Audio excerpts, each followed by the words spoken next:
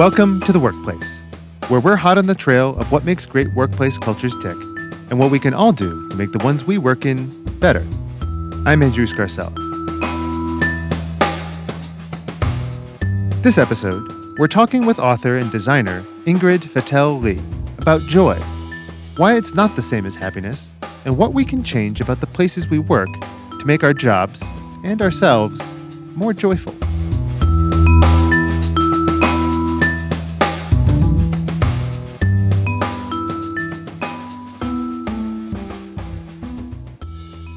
Join us after the interview for Tangible Takeaways, where we'll talk about the ideas and actions we can take with us and implement in our own workplace cultures.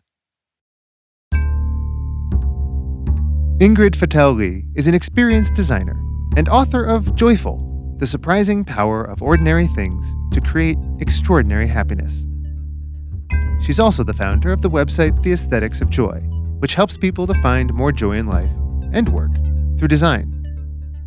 Ingrid's immensely popular TED Talk, Where Joy Hides and How to Find It, has been viewed more than 17 million times.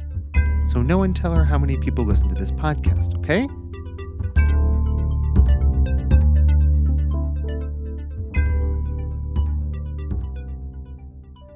Ingrid was interviewed by Lindsay Nicola, a speechwriter, producer, public relations specialist, and neighborhood handywoman. Hi, Lindsay. Welcome back to The Workplace. I'm very happy to be back. What was it like talking about joy and workplace culture? Because it's kind of a weird thing, you're supposed to be serious at work, you're supposed to be solemn, So what did you take away from your conversation with Ingrid? Yeah, I think that oftentimes when we think about work, we think about how we present ourselves, and we get really into that idea of I need to be a certain way at the office and people need to think of me in a very specific way. And if you asked someone to do a Venn diagram of how you should act in the workplace and joy, they probably wouldn't make the circles meet, right? Maybe a little sliver. Just a little sliver, but it should actually be more than that because, research does show that people are looking for connection in the workplace, but how can you connect with someone if you're not being true to who you are? Happiness and joy, really, they do go hand in hand with the workplace experience if you let them do that. And I think that, Ingrid said it is a vulnerable thing to expose how you experience joy. And I agree with that. It takes a lot of bravery to say, these are the things that I find joy in. This is what I'm really happy about in the moment. And being able to do that at work really lets people know who you are, and it allows those connections to happen. So it actually is a really important component to how you bring yourself to the office every day. I was really struck by how she talked about the differences between happiness and joy, and I think that's one of the first things you guys get into, so let's just listen.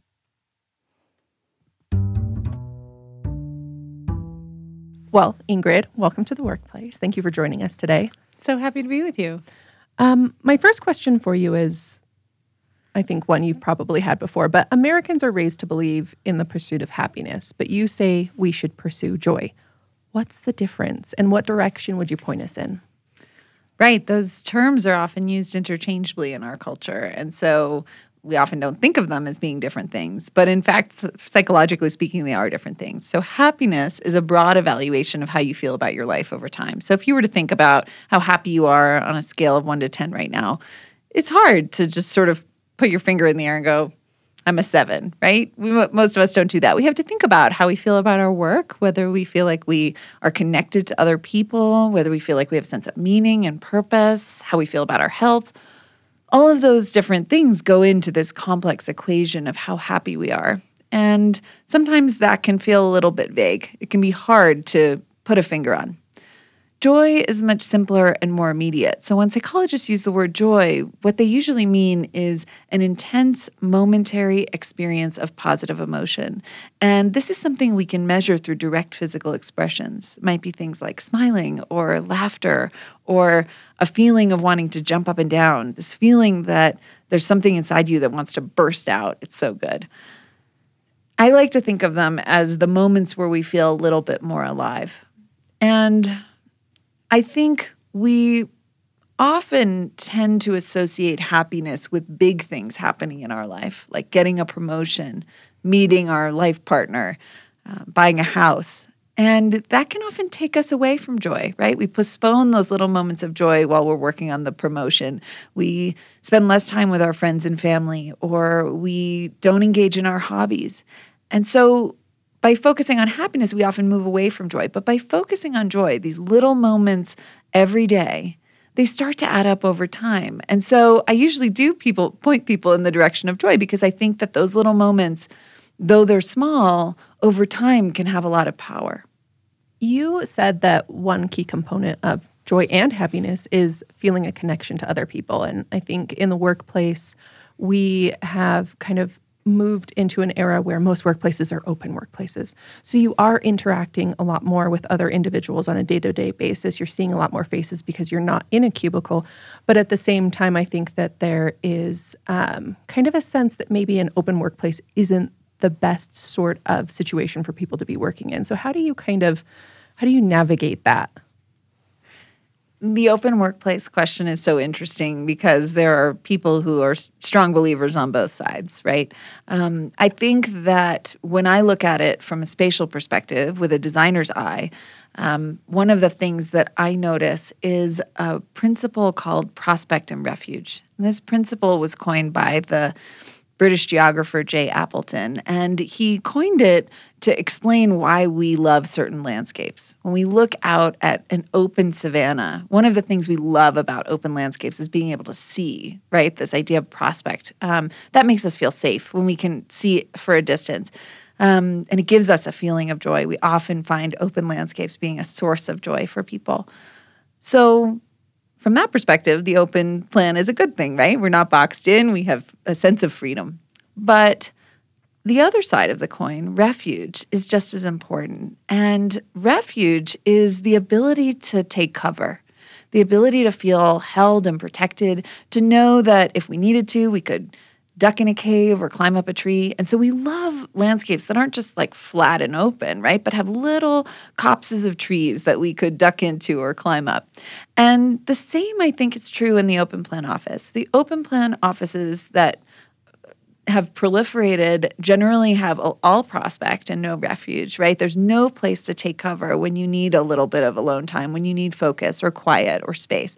So I think that I do believe that open plan offices can be conducive to those kinds of joyful interactions, but they can also be really noisy. And so being able to find a balance between prospect and refuge can be a way to make them, to enjoy the joyful parts of them without having some of the negatives.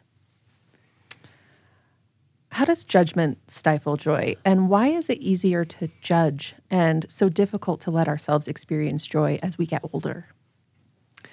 We seem to have a cultural bias that views joy as childish.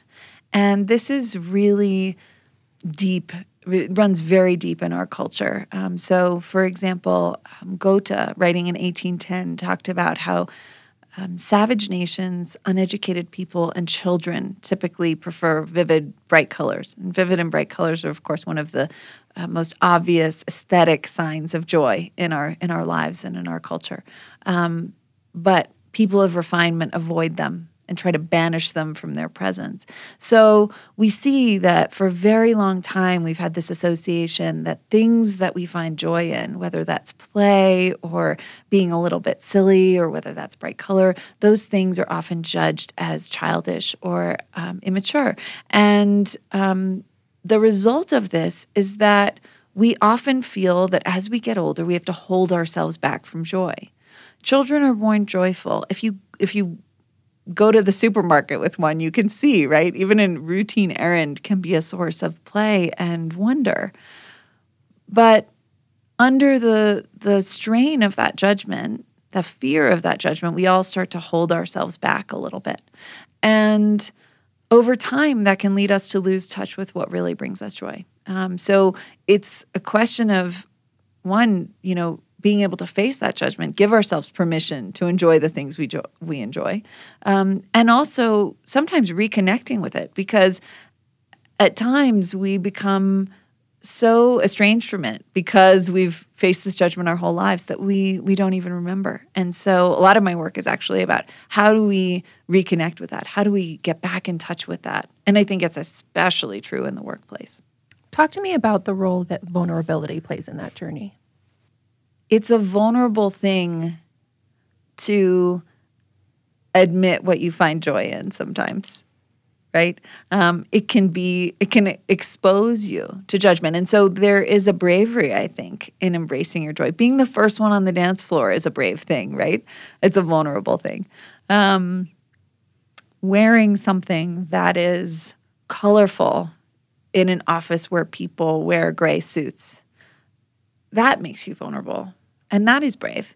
And so I think it's a question of recognizing that the joy you get out of it is more than the risk. And that the judgment holds you in a smaller life. And by embracing the risk and the vulnerability of it, you open up space for what could be a much bigger life. And I find that when people actually do it, they're celebrated in a way that they never expected. And it becomes easier to take those risks over time. That someone was messaging me the other day about, how they were wearing like a bright yellow jumpsuit, and the comments that she got were so reinforcing, right? That it made her feel empowered to do it again. So stress and burnout are becoming standard measurements for employee well-being. How can we combat these states in the workplace? How do you do that? I think burnout, we tend to think about it as a question only of stress. But there's research that shows that joy can have an impact on our long-term resilience. So if you think about the way that we evolved to feel stress, we evolved to have sort of a peak and then a rest state, right? To come down off that peak. We're being chased by a lion and all of our stress hormones fire, and that activates us to deal with the situation, to run faster than we ever thought possible. And when we're out of danger, all of those systems reset. And the problem is that now the lions are in our phones, right? They're with us all the time. And so burnout becomes a very real consequence of having the cortisol, the adrenaline firing all the time. And the problem is not just, I think, for workers wearing out, but long-term consequences for our heart. Research shows that small moments of joy can help reset the cardiovascular system so that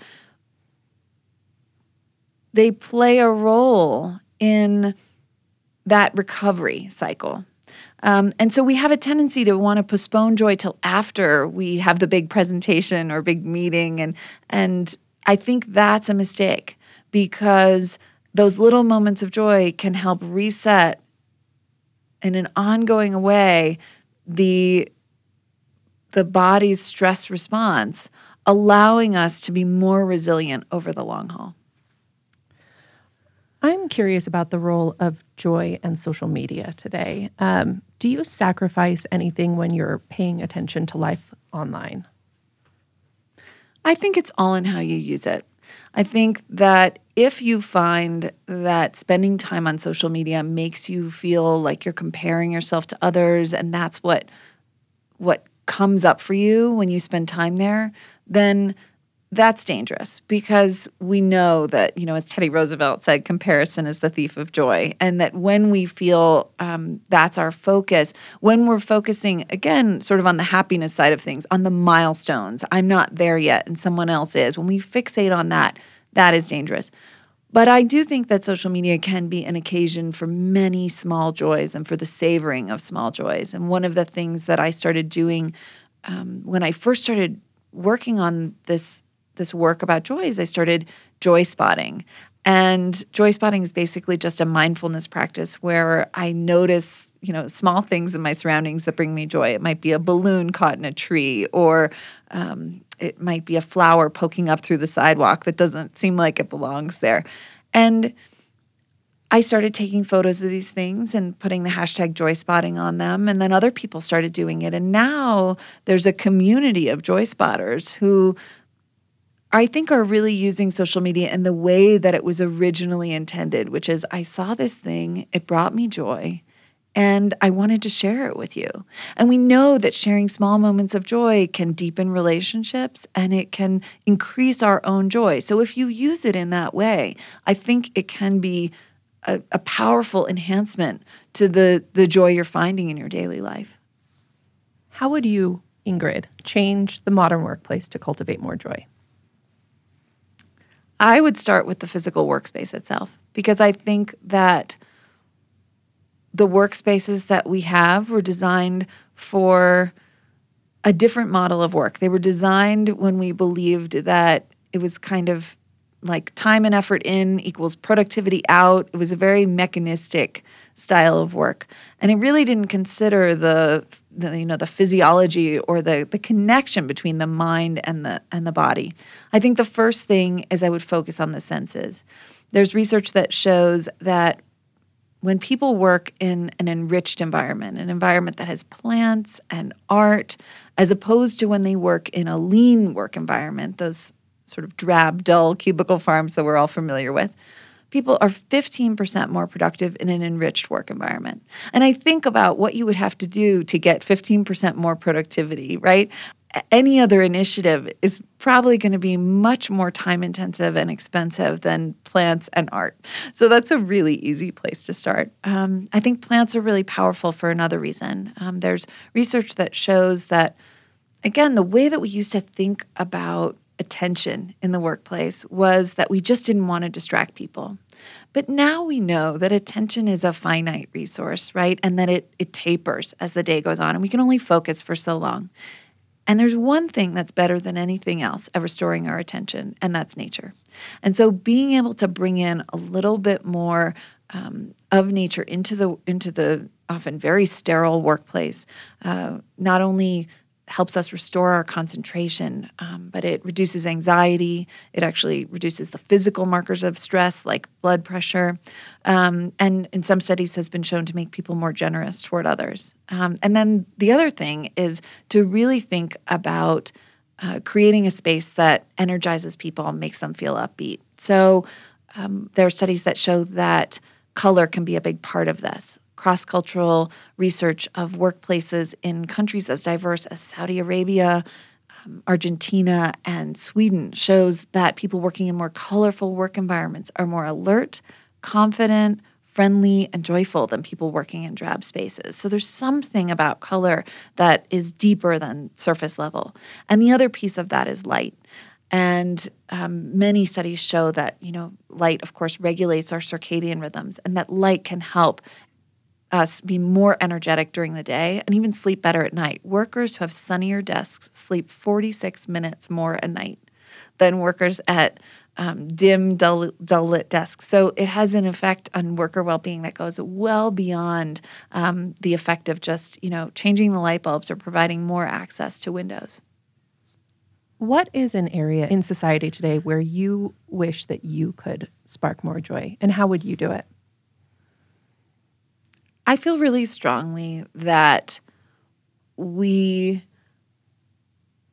should be thinking about how to create more joy for people in underserved populations, and particularly the poor.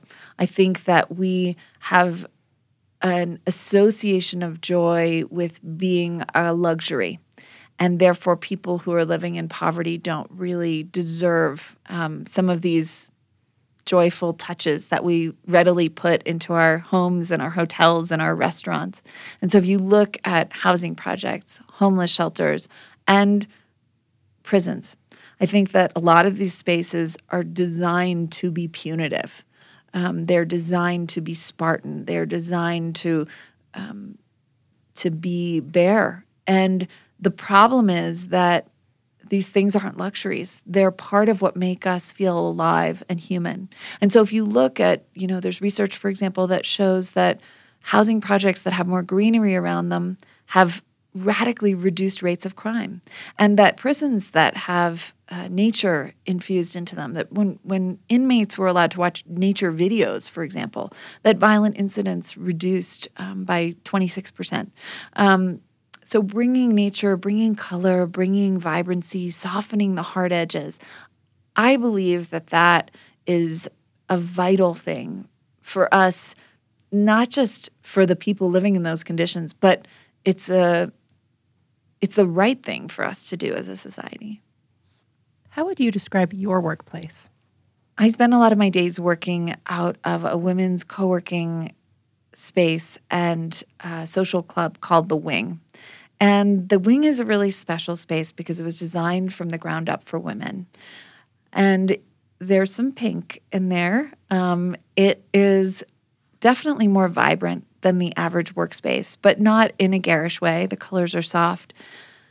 It's been really designed with women's bodies in mind. The heights of the tables and the chairs accommodate women's bodies. The temperature is never too cold, which is something women often find a problem in traditional workspaces, which are often kept very cold, and that actually has an impact on productivity. There are blankets in a basket right nearby, should you ever find yourself too chilly and need one. And the power of working in a space like this that's brightly lit, and it really actually, when I saw it, I thought, oh, this really incorporates all of the principles that I talk about in my research. So it's a very joyful thing to get to work in a space like that and to see the impact it has on the way that people treat each other and the way they treat the space. It's a very joyful place to work. Why do the places that we work have such a huge impact on our lives? What happened to it's just a job?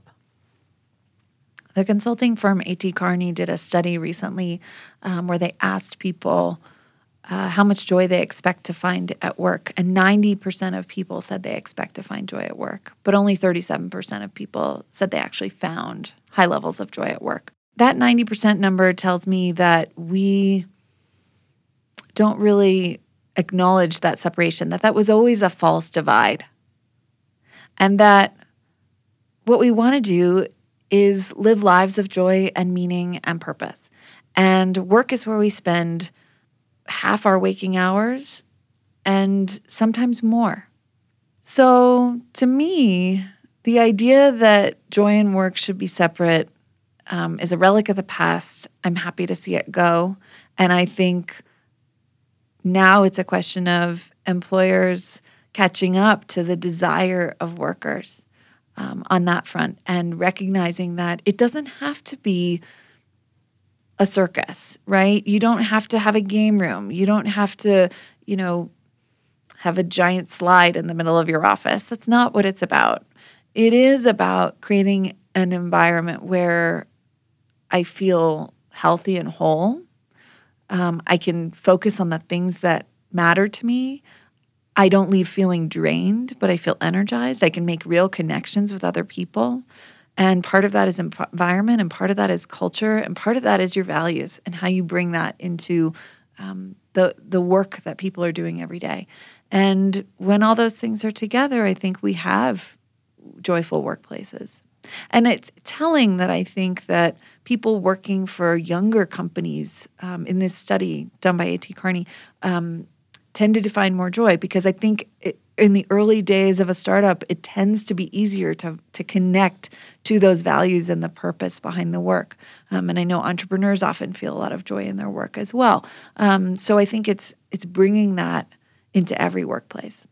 What advice do you have for individuals who want to bring more joy into their workspace? I think the first thing you can do is to model the behavior, right? So if you work in an office where people are always wearing dull colors, you can show up with a brightly colored scarf one day and just you can test the waters in small ways. You can do it with your desk space, even if you only have a small desk space. Maybe it's adding a lamp and a brightly colored cushion, bringing in a plant, bringing in a few plants and putting them on a ledge where others can see them, and starting to invite people to take care of them with you. It might be just getting a brightly colored coffee mug that you get to see every day. There are lots of things that you can do with your own individual space, and the way that you show up to work to bring that joy You can do it through small surprises for other people. There are studies that show that when we bring small surprises into the workplace. That might be a Post-it note on a friend's desk to encourage them when they have a big presentation. It might be leaving them a cupcake, a surprise cupcake, or decorating their desk with a little garland of office supplies when they have something big to share. But just little things like that have a contagious effect in the workplace. They multiply, and that people tend not just to pay it back to the giver, but they actually pay it forward, sometimes 15-fold in a workplace. So that's powerful. So I think you can start with your own behavior and then radiate it outwards and see what happens.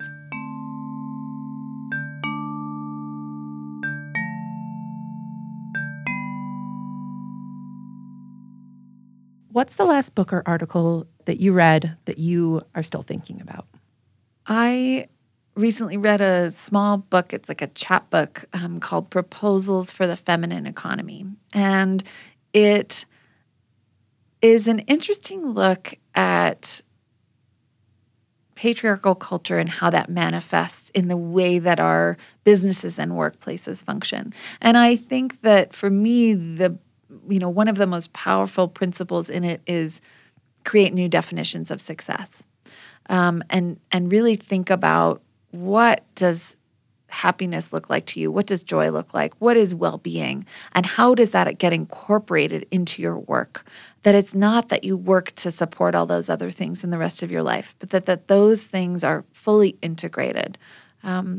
So yeah, I'm still noodling on a few of them. Another one is about creating an abundance mindset and thinking about that. I think that's a really interesting notion for companies, because I've noticed through my many years of design consulting, when companies get into a scarcity mindset, that is usually the first sign of a loss of joy within a company. And when there's an abundance mindset, that we are out here growing and we are helping others grow and thrive, and so that can be shared with everyone, that tends to provide a foundation for a joyful company. So it's something that's been making me think more deeply about the values that promote joy within an organization.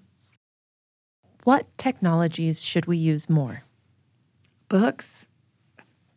I think reading. I think there are a lot of basic technologies, FaceTime, things that bring us face to face with other people, text messages as opposed to tweeting, right? I think things that connect us one to one. I recently talked with a technologist about how to use technology in a joyful way. And one of the things that she said that really stayed with me was the idea of co-using. That one of the things that teenagers do really well is they get together around a device. They make playlists together around one device. They play games where they're all sort of looking at one device together. They look at photos together. I think the more we do that kind of thing, use the technology to connect us, I think those things are valuable. What technology should we use less? Well, I think, again, it's all about how we use it. And so if we're using our phones to create or to connect, great. But if we're using our phones to zone out and kill time and avoid things, then I think those are times we should be using our phones less. I generally think we should use our phones less in the morning. I think that starting the day with a clear head and space can open up lots of things in life. So maybe that's one thing I would say to do less. How do you think that the workplace will be different 10 years from now? I can only hope that our workplaces will be more reflective of the understanding that human beings are not automatons, but we are fully integrated mind-body systems, and that actually a lot of the thinking we do is in our bodies, not just our minds, that they'll acknowledge the senses more, that the technology will allow us to spend less time just staring at screens, and be more dynamic in the way that we create and get our work done. That may not be 10 years out, but it would be my hope. Who are your heroes? Lately, I've been finding Elizabeth Warren to be a real hero. I am just really struck by her journey and her way of communicating it, and the way that she shares difficult concepts without ever talking down to anyone, and the way that she honors the people who show up for her by showing up for them. The story of how she waited 4 hours in the selfie line in Washington Square Park this week was really powerful to me, because it's a really strong belief I have that you show up for the people who show up for you, and she models that. So that's someone. Another hero of mine is a woman who was my next door neighbor growing up. Her name is Jean Craighead George, and she was a children's book author.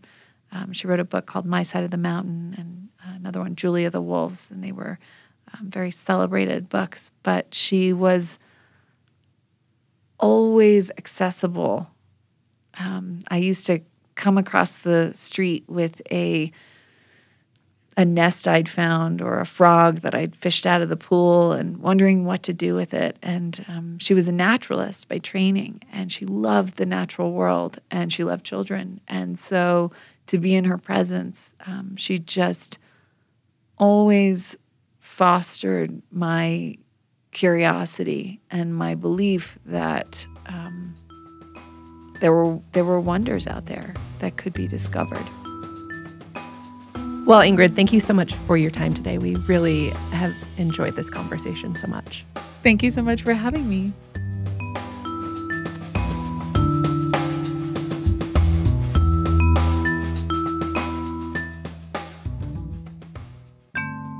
Now it's time for Tangible Takeaways, where we take big ideas up to 10,000 feet in our Cessna 208 Grand Caravan, strap them to our chest, and count down from 3, 2, 1, before hurling ourselves into a cloudless Nevada sky, free-falling for 30 seconds of pure, adrenaline-filled bliss. The first is that joy isn't happiness. It's much simpler and more immediate than that. When Ingrid talks about joy, what she means is an intense, momentary experience of positive emotion. Something that makes you smile, makes you laugh. The little things, day to day, that give us energy and connect us to other people. A chance conversation with a friend you haven't seen in a while. A moment of peace while watering your plants. Watching a hummingbird outside dance amongst the flowers. A note of gratitude left on your desk. That's joy.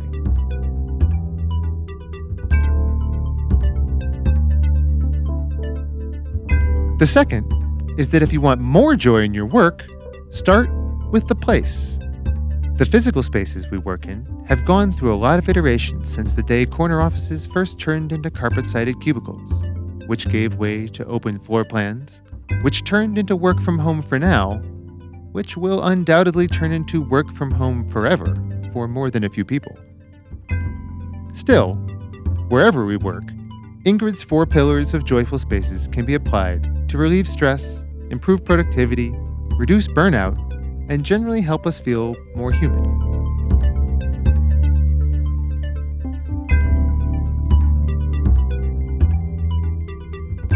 The 4 pillars are plants, art, color, and light.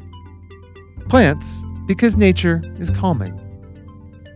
Art, because visual stimulation reduces fatigue. Color, because vibrant workspaces make people more friendly. And light, or more specifically, natural light, because it helps us stay alert and helps us sleep better. According to Ingrid, people who have sunnier desks sleep 46 minutes more a night than workers at dim, poorly lit desks.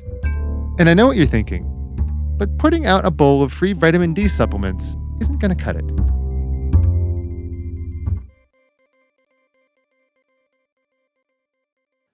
The third is that even if you're working from home, you can still be a role model for joy in your workplace. Wear something colorful for your video calls. Surround yourself with plants or art. Or better yet, do surprise donut deliveries to a different coworker each week. I know that I slip into a bit of a work-from-home coma from time to time, so I'm going to try to be more of a source for joy for my fellow team members. And you should too. It's been a tough year, and we could all use a little more joy in our lives, or at least more donuts.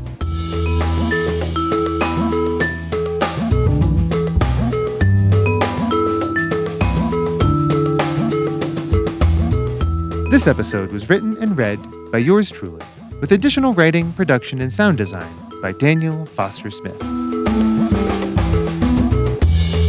If you liked this episode, or even if you didn't, please rate, review, and of course, subscribe to The Workplace on iTunes or wherever you get your podcasts. If you have a burning question about workplace culture, or a story about why your workplace is the best or worst, send it to theworkplace@octanner.com.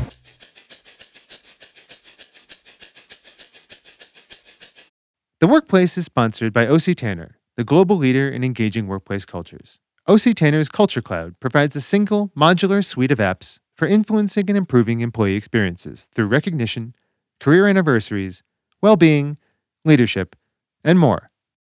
If you want your organization to become a place where people can't wait to come to work in the morning, go to octanner.com.